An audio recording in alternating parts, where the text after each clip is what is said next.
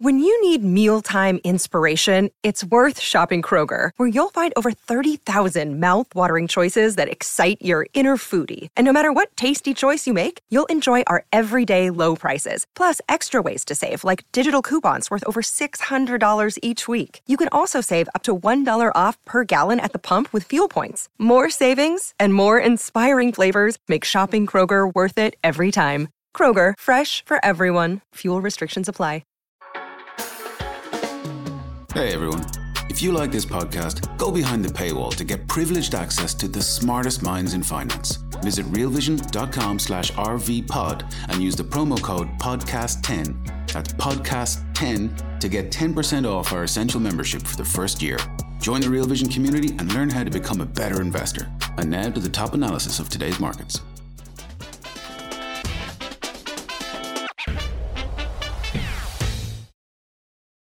What would a major drought mean for inflation? Hi, everyone. Welcome to the Real Vision Daily Briefing. With me today is Sean Hackett, president of Hackett Financial Advisors.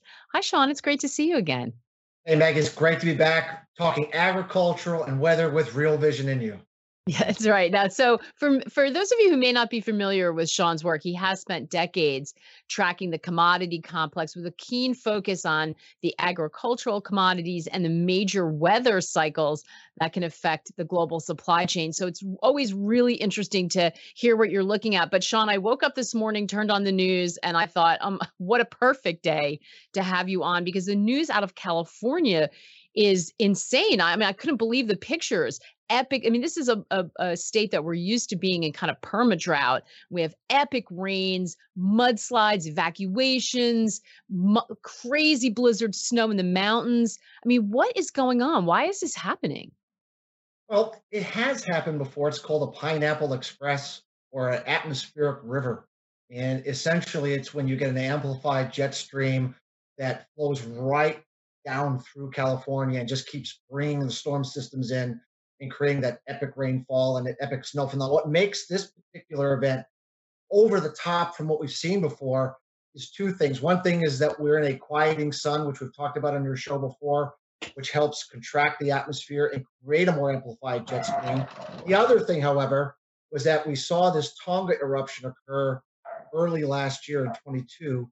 That was a 1,000-year event that it pumped this water vapor in the stratosphere and also cooled the outer stratosphere more than it would normally be the case. And that contracts the atmosphere even further and amplifies the jet stream even further.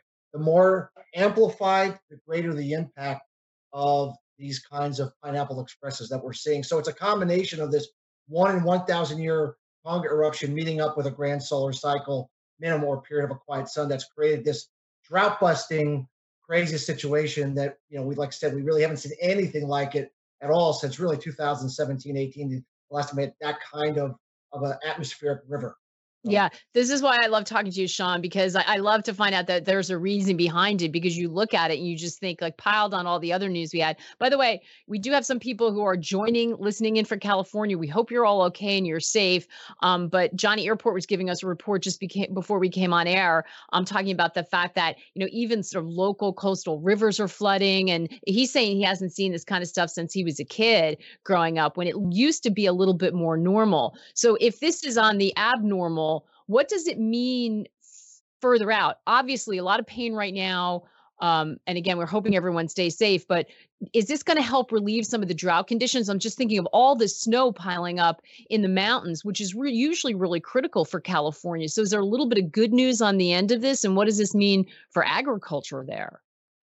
Obviously, the extreme humanitarian situation at the moment, the other side of this is very positive for agriculture, because this kind of epic snowfall, epic snowpack, spring melt that we're going to get is going to bring those reservoirs up. It's going to bring those rivers up. It's going to allow for greater water allocations to agricultural producers who need it, even for those that need the drinking water. So it's hay production. Alfalfa has been devastated for the livestock producers out west. So this is a really positive short-term event that's going to make growing food out west much, much easier and much more productive than it's been the last 2 to 3 years when we've had this escalating epic drought that we've had. So So there's a good side to this. And that once it's over, we will see some better abilities to grow more food locally here in the United States. Yeah, and hopefully people are sort of running fast with some of the technology to take advantage of this moment, or at least make something good out of the pain everyone's experiencing. Is it going to last? I mean, is this pattern in place where it's just going to keep throwing storms at the West Coast, or is this sort of seasonally at the end of what to expect? I believe that this extreme part of it is going to end here in probably another week and a half, and then it's going to ease back, and I think we'll get into more of a normal, late winter, spring pattern where you get moisture, but not this kind of epic. I do believe that this is about to end, and at least the immediate humanitarian side of it will ebb. In terms of the 1 to 2 year picture, and El Nino is coming late in 23, which does tend to suggest that next winter and next spring is likely to be good for moisture. Not saying it has to be a Pineapple Express, by the way, but I do think we're in for a better couple of years here for Western, and specifically California moisture, and that's going to take a lot of the concern off that we had, that we were going to have to shut the water off, or have rolling water shutdowns, and get to something far more extreme. This is at least going to kick the can down the road at least a few years at this point. Which is awesome, buys everybody some time. And by the way, we're talking about this impact on agriculture because obviously that's Sean's area of expertise. But I think the damage total already is $1 billion. Clearly, that's going to climb. We're talking about people not able to go to work. Is going to be an impact on the insurance industry. So all good things to check against if you're holding any of those in your portfolio as we talk about the fallout from what is a major economy in the world. Forget about a huge state here in the U.S. The other big sort of topical issue I want to hit you with right off the top is the mild winter for some of the other folks, including we've been talking about the terrible ski conditions on the East Coast, but that mild winter in Europe has been a huge relief for all of the folks there facing the energy crisis. Again, is that likely to stay in place through the winter months? I mean, is this the kind of winter we're going to have, or are we going to see the next few months turn a lot colder? Our forecast has been all along that we wouldn't have a major winter, that we would have a shorter winter, an early end to the winter. And we were kind of playing down the idea that an energy crisis would take place because of that reason. One of the things, going back to the Tonga eruption, water vapor not only blocks the sun back out, cooling the atmosphere, but also traps the heat from within, and prevents the heat of the earth from escaping, which causes a kind of a warming effect on a short-term basis. One of the reasons, that thing, kind of a warmer, shorter winter this year, that water vapor is going to stay in that stratosphere for another year, maybe a year and a half before it dissipates, which means we're expecting next winter also to be on the shorter, warmer side. So I think when we're looking at energy, buying some time to catch up, finding other solutions to maybe get ourselves ahead of this energy crisis situation that developed, I think we actually will have another good go of it next winter. It would be the winter after that one that I would be worried about, a long, cold, protracted winter. And I would hope by then we have our ducks in a row and are more prepared than we would have been had we had one of those now. So. Very interesting. By the way, any questions, comments, you know what to do. You can throw them in the comment section on our platform, put them in the chat box, or hit us on Twitter at Real Vision. And Sean has so many great charts to go along with this, especially related to the weather. We're not going to get a chance to put all of them up. You really need to sort of sit and look through them. So if it's all right with Sean, hopefully afterwards for our members, we'll put that, post that a link to the report so you can see all of it, especially when he's talking about some of these complicated weather systems that no one except the meteorologists really track, except you, Sean. So let's pull the lens back. So the energy looks like we're going to get a reprieve. That's super, super important. But overall, if we're looking at commodities, right, because that encompasses everything, agriculture, soft commodities. You had something in your report that was really interesting, and that is looking at this kind of commodity cycle broadly. And we know that we've seen a pullback, a pretty severe pullback in commodities. What happens from here? What are you watching? Hey, Maggie, when we get into these, we believe is a 10 or 15 year, generally speaking, elevated cycle for commodities. You come out of the gate hard and fast, and you get a couple of years of really strong moving markets moving higher, like we saw from 2020 into 2000, early 22. And then you typically get a year reprieve. You get a pause, a correction, unwinding of some of the excess, unwinding of some of the overshooting that we might have seen. You tend to then get a reflation cycle as the market realizes that what caused the big increase to begin with have not been solved, and that we still have issues with supply not meeting demand and that sort of thing. And then we have another surge higher again. So the 70s had this pattern, the 2000s had this pattern, the 1930s had this pattern. It's a very reliable pattern that repeats over and over again, and we're due for that pattern to complete this 1 year correction later in the first quarter here, if we were to follow that very reliable cycle that we went back to the 1700s and verify. Hey everyone, we're going to take a quick break right now to hear a word from our partners. We'll be right back with more of the day's top analysis on the Real Vision Daily Briefing. You're a podcast listener, and this is a podcast ad. Reach great listeners like yourself with podcast advertising from Libsyn Ads. Choose from hundreds of top podcasts offering host endorsements, or run a reproduced ad like this one across thousands of shows to reach your target audience with Libsyn Ads. Go to libsynads.com now. That's LIBSYN ads.com. So, and it's interesting, for those of you who get our newsletter, this is exactly the question we were asking today and that we started the show with, right? What does a drought mean for inflation? What do commodities, what's the relationship between commodities and inflation? If you don't get that newsletter, if you're not signed up for it, somebody will drop something so that you can, it's free. So Sean, first of all, what's leading? Are commodities leading inflation? What's the relationship between commodities and inflation as you see it? Commodities always are a leading indicator of inflation. They go up first and the inflation follows. They fall first and then the inflation follows. So when we topped out in February, March, we were, you look out 6 months and we would start to see inflation coming down, and pretty much, give or take, we've been seeing inflation start to come down on that 6-month delay from the commodity performance. So commodities are a great leading indicator of the future of rising inflation or declining inflation.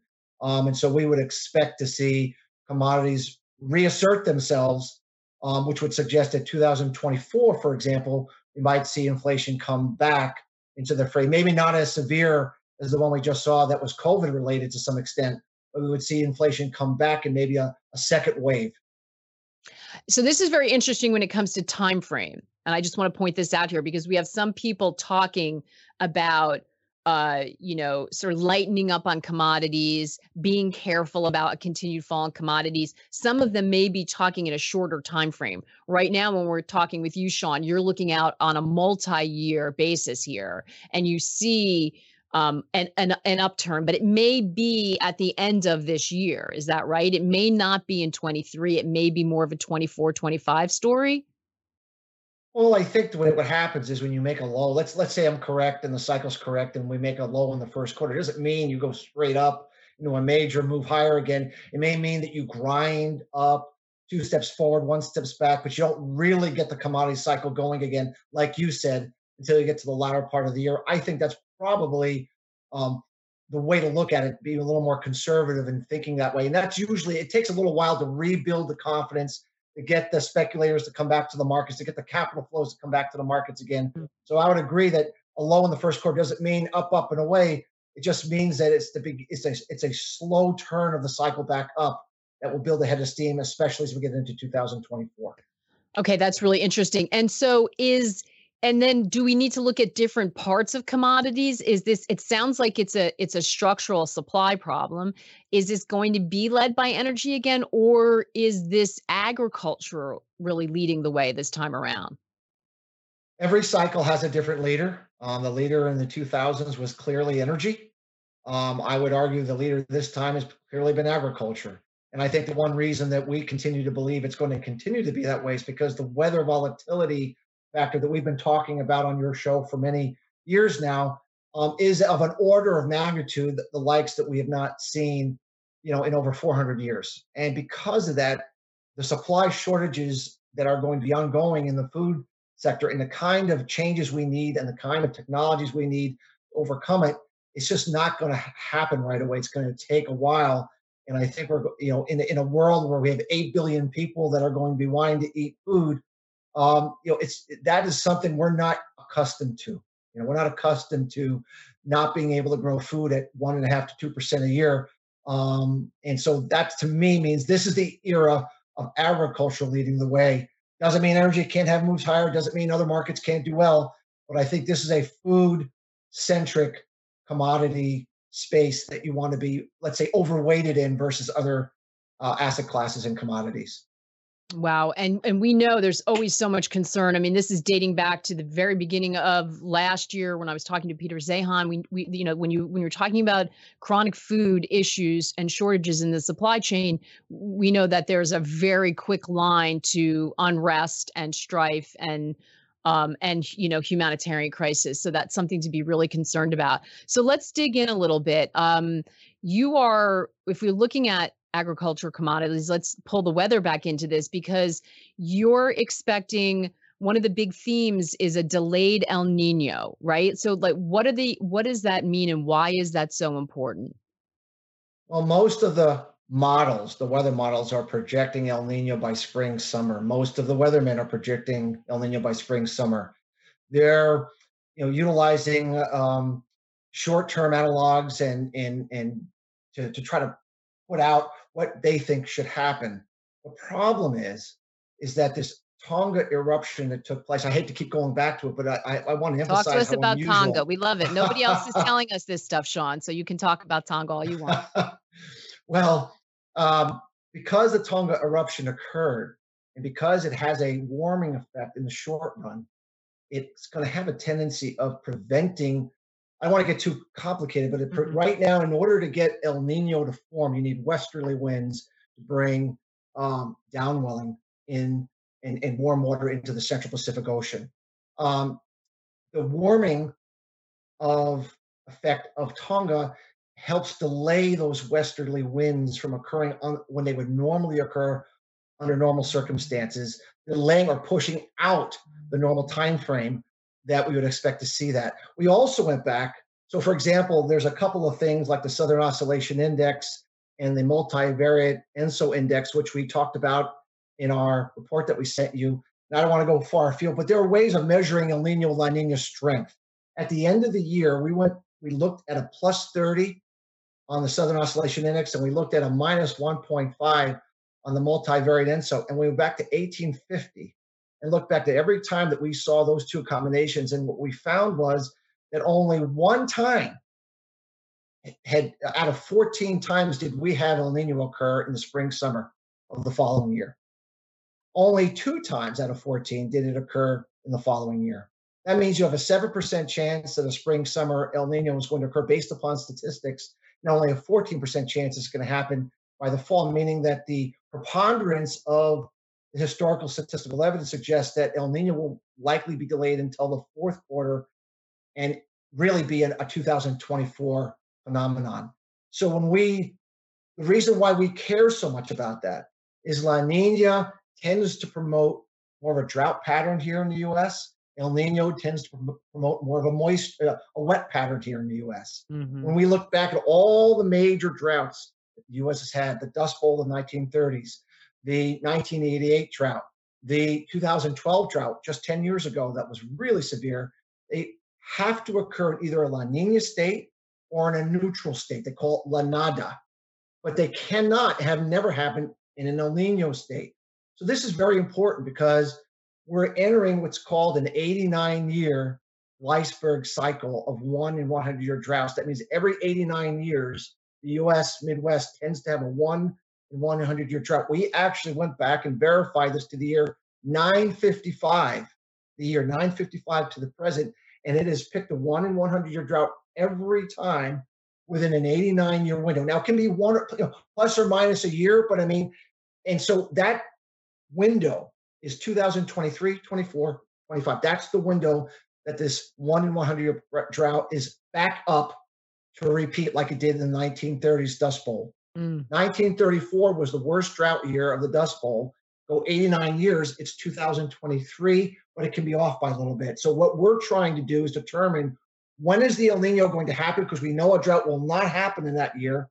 And when will it not happen? Because that's when the probabilities go up significantly that you can have this 89-year Gleisberg cycle kick in. So if we're correct, our statistics are correct, that we're going to have an El Nino miss the U.S. growing cycle, that means that the 2023 year, we have an elevated risk that this is the year that the Gleisberg cycle is going to trigger. And if it were to do that at a time that we literally don't have any major ending stocks of corn, soybeans, or wheat lying around of any concert, the humanitarian issue and consequences that you mentioned earlier would obviously escalate to something very, very uncomfortable. Not that I'm excited about the prospects of that, but I always believe that being prepared, being aware, being able to make adjustments is far more important than to be blindsided or run over, not even having an idea that something like that might be possible. And so that's why we've been working so hard to try to get this forecast of El Nino, La Nina right. And we're pretty confident El Nino that most of the consensus is wrong about it being spring, summer, and we're pretty confident it's going to be later in the year. As such, we're going to be looking for the signpost that this Gleisberg cycle is going to trigger later this spring and really create a major weather volatility event this summer's growing season. And obviously, if you had a crystal ball, if any of us did, we wouldn't be sitting here. So this is a game of probabilities, but you're just concerned because now the probability is rising that, you could have a perfect storm of structural supply issues and then this weather pattern hitting on top. We've got a bunch of questions about specific ag commodities. I'm going to try to rifle through them, but it's funny to talk about drought when we're sitting here watching half of California get washed away. How do we want to square that? Well, the drought I'm talking about, Maggie, is a Midwestern drought. Okay, so forget about what's happening sort of east of west of the Sierras. It's really a little bit later and what happens in the middle of the country. Yeah, the Gleisberg cycle is much more, the correlation there is much more of a Midwestern drought correlation. Texas, Midwest, Northern Plains, Eastern Grain Belt. That's what we're really talking about here. You can have the West be fine, but it's that square that we're really talking about. And that's where corn, soybeans, and wheat, and, all the really, really big grain commodities are grown in the U.S. that can set, a lot of things off on the inflation side, at least the food inflation side. That might be part of this cycle we talked about, where commodities tend to, see a reflation. Part of that could be this weather cycle kicking in at exactly this time. So if that's a potential and a concern, what's most negatively affected by that? What would you be thinking about being short or being concerned about, and what are you long? Like, how do you play that? Well, I mean, my belief would be is that the front half of the growing season would have a much higher probability of having that kind of a drought than, let's say, the latter part. Meaning that we're trying to take a hair follicle, we're trying to split it right now. So my feeling is that I'm very confident that the probabilities that, say, May, June, July could be extremely dry and hot. It's possible we could have a late season reprieve that could say, for example, the soybeans are much more impacted by the latter part of the growing season weather. So if I'm thinking through, let's say, just take the major grain markets, I'm thinking wheat, corn, and soybeans, I'd be much more thinking corn and, let's say, spring wheat as poster children for this potentiality, not as much soybeans. We would need to get further along in the cycle to see if we would continue this kind of a drought to the tail end of the cycle. So as an example, 2012 was a very severe drought, not a 1 in 100 year drought, but a very nasty drought. But we did catch some rains at the tail end of the season that saved the soybean crop from having as much of a decline in yields as did the corn and the wheat market. So right now, based upon statistics and probabilities, wheat, corn over soybeans at this moment in time. We're going to take another quick break to hear a word from our partners. We'll be right back with more of the day's top analysis on the Real Vision Daily Briefing. You're a podcast listener, and this is a podcast ad. Reach great listeners like yourself with podcast advertising from Lips and Ads. Choose from hundreds of top podcasts offering host endorsements, or run a reproduced ad like this one across thousands of shows to reach your target audience with Libsyn Ads. Go to libsynads.com now. That's LIBSYN ads.com. Right. What about cattle and hogs? Ralph is asking about those two. Well, remember that the drought we've had the last couple of years, especially out west, has caused a lot of herd liquidation. Herd liquidation means more supply onto the market, means it's a bearish factor. But with all the rain we're getting out west, and given that the West is so important in the livestock trade, we will start to see the herd rebuilding phase coming into the fray a little bit, meaning retaining the animals, keeping them back, reproducing those animals, not putting them into the marketplace. So we think that the back half of the year, the number of animals that are coming to the market is going to be extremely tight. The last time I saw a cycle like this was 2013, 14, after the 2012 drought that we had. We had a herd rebuilding cycle, and we saw some pretty significant spike trades higher in the livestock complex. And so we would think the back half of the year would be the time to be looking for some potential for shortages to develop in the livestock sector. I think the first half of the year, because of those rains, because of the economy, I'm not sure we're quite ready yet for prime time on livestock. I think demand could be soft enough that we might have too much supply for at least the near term. But I would really be targeting back half of 23 to 24 for kind of that herd rebuilding, move higher bike trade that we've seen in past cycles where this has happened. We're talking about some of the structural issues. We haven't even touched on the war in Ukraine that's continuing to, drag on. I know in your report you highlight some weather impacts as well there that could continue to cause problems. What about the demand side? What about China reopening? Well, I mean, we know that when we decided it was time to do it, we know when Europe decided it was time to do it, we know when India decided it was time to do it. It's 3 to 5 months of the worst conditions possible, and then everybody comes out from hiding, and everybody comes back, decides they want to do something again, and they want to buy something again, they want to go back to work again. So clearly, demand is going to be extremely challenging the next 3 or 4 months. One of the reasons that the first quarter might be the low point, because we still have to eat through. Stocks can sometimes trade future expectations.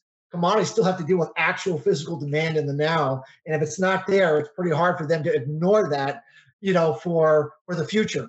So I'm a little worried that we're not quite on the other side of that chaotic reopening phase that they're in. And we're not really sure if it's a 3 to 5 month window, could be 6 months because we're such a big country. But clearly sometime in the back half of the year, the boomerang effect is going to take place. And, we know that we need to be on guard for that. And if you think this through, Maggie, I hate to think this through, but if you think this through, if the Gleisberg cycle drought kicks in the U.S., just as China comes out of this reopening and starts to want to buy everything again, it's could be really wild situation, unfortunate situation, but that looks like a plausible probability at this point that we could have demand kicking in just as we're unable to really provide food for China's needs later in the year. That's really concerning. We are getting questions about coffee, about cocoa, we know, we've talked at length about both of those before on the platform. Do you have a favorite trade right now or something you feel really convicted about? We talked about cocoa before, and the reason I like the cocoa market is because it's a tree crop. And tree crops are different than annually planted crops like corn or soybeans. If you don't invest, if you don't put the fertilizer down, if you don't do husbandry, if you ignore your tree crop plantations, they erode away. And anybody, that's just the nature of it. It's a cumulative effect. Prices have been so low for so long that West Africa, which produces approximately 70% of the cocoa in the world, have not been investing for 3 years. La Nina weather pattern, by the way, typically provides good weather for West Africa, and production has been flattened down for the last couple of years where weather has tended to be good. Well, we are moving away from La Nina, and even though it's going to be later in the year than earlier, according to my work and our work, it's still coming. And it's still going to be a feature later in the year into 24. And El Nino is where West Africa gets into trouble with hot, dry weather. And the point we're trying to make is if they're struggling to grow production when the weather's good, what happens when the weather turns bad? You just don't snap your fingers and rehabilitate your cocoa trees overnight. It's going to take a couple of years to get them back on track again. Mm-hmm. So that, and of course, China's appetite for chocolate products would go up significantly later in the year as well. So that, to me, and it's one of the few commodities, we always look at relative value, the relative value of any commodity to all of the commodities. We view it as like the price to book or the price to sales.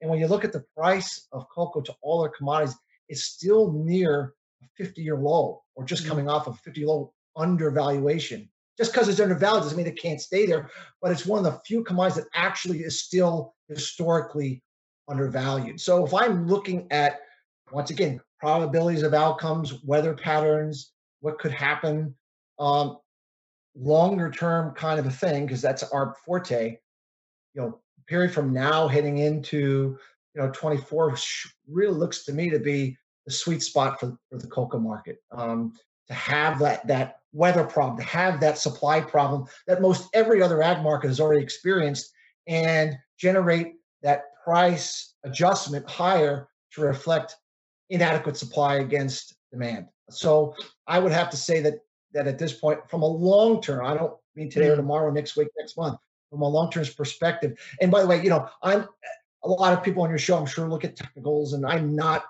the most technically savvy guy out there, but I know enough to be dangerous. There's a 7 to 10 year wedge pattern that you can draw. And it's the most beautiful consolidation wedge pattern you will ever see in any market ever. And that wedge completes in the middle of this year, of 23. And usually when these long consolidation patterns reach the end of the cone, either go up big or down big, and it's not a small move in either direction. Obviously, it can go either way. We're trying to say that based upon our work, weather-wise and such, that the odds, probabilities would favor that ultimate breakout would be to the upside. And, that kind of a move would be the technical trigger for this larger concept idea to the upside that we think cocoa could have, that might be very, very different from other markets that have already had their big moves or, my side of the aisle. So I hate to be a broken record and keep saying the same thing, but I still feel cocoa market has a very good overall risk reward profile if you're a longer term purveyor of trends. We love it. Sean, we covered a lot of ground and we didn't even get to some of this stuff. I mean, there's so much to talk about, but it's such a fascinating conversation. And really importantly, one that you just don't get to hear, that cross section I think is so important. If I'm listening to all of this, my takeaway from this conversation is that we shouldn't be lulled into complacency. We've seen those commodities turn down after that big rip, but there are a lot of things falling into place with both supply and, importantly, some of these weather patterns that certainly run the risk of seeing another move up in commodities, a trend that you still think is in place. And it may be that agriculture leads on this leg. And so it's something we're really going to have to watch out for. Does that sound fair? I think that's representing it perfectly, because remember, at the end of the day, we always say that agriculture commodities in the end are weather derivatives. Yes, there's other things that move them, but if you get the weather pattern correct, if you're correct about that, you're going to get the trends correct. And our work so far has been correct that we're entering in a very unusual weather volatility cycle, and we don't see that slowing down, at least not anytime soon. Absolutely. And they're also, when you're talking about agriculture, it's also really big when it comes to sentiment, right? Like when we can't get stuff, when the price of that really goes up, boy, it's hard to avoid that. It's hard to change your habits when you need to eat. So I think there's a really important correlation there as well. I can tell you, I live in South Florida, and every year we always have a hurricane cone. It says our life's going to end as we know it. And literally in 5 minutes, every shelf of every supermarket is gone instantly because everyone's worried not going to have enough. The sentiment can change just like that. And so that is very, very important to understand that maybe we don't need copper necessarily right away, but food is an absolute must. And if you're worried about not having it, it can get into a panic in a hurry. Yeah, yeah, that's that kind of inflation we worry about. Sean, fantastic stuff. Thank you so much for being here with us. It's great to see you again, and thanks to all of you for watching. Just before we go, some really exciting news I think you'll be happy about. Starting this Friday, we are going to have extended daily briefings to end the week. We're going to tackle the day's news, of course, and all the market action. We're going to take a deeper dive into some topics as well, spend even a little bit more time talking about strategies and all that kind of stuff in the second half with members. If you aren't already a Real Vision member, we'll have links up all week that'll help guide you through and get you there. So can't wait for that. And the first one is with Raoul this week, so it's going to be great. In the meantime, until we get there, we've got a week ahead of us. Take care and good luck out there.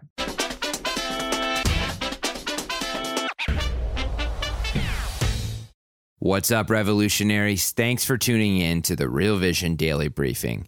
For more content like this, head over to realvision.com and get unfiltered access to the very best, brightest, and biggest names in finance.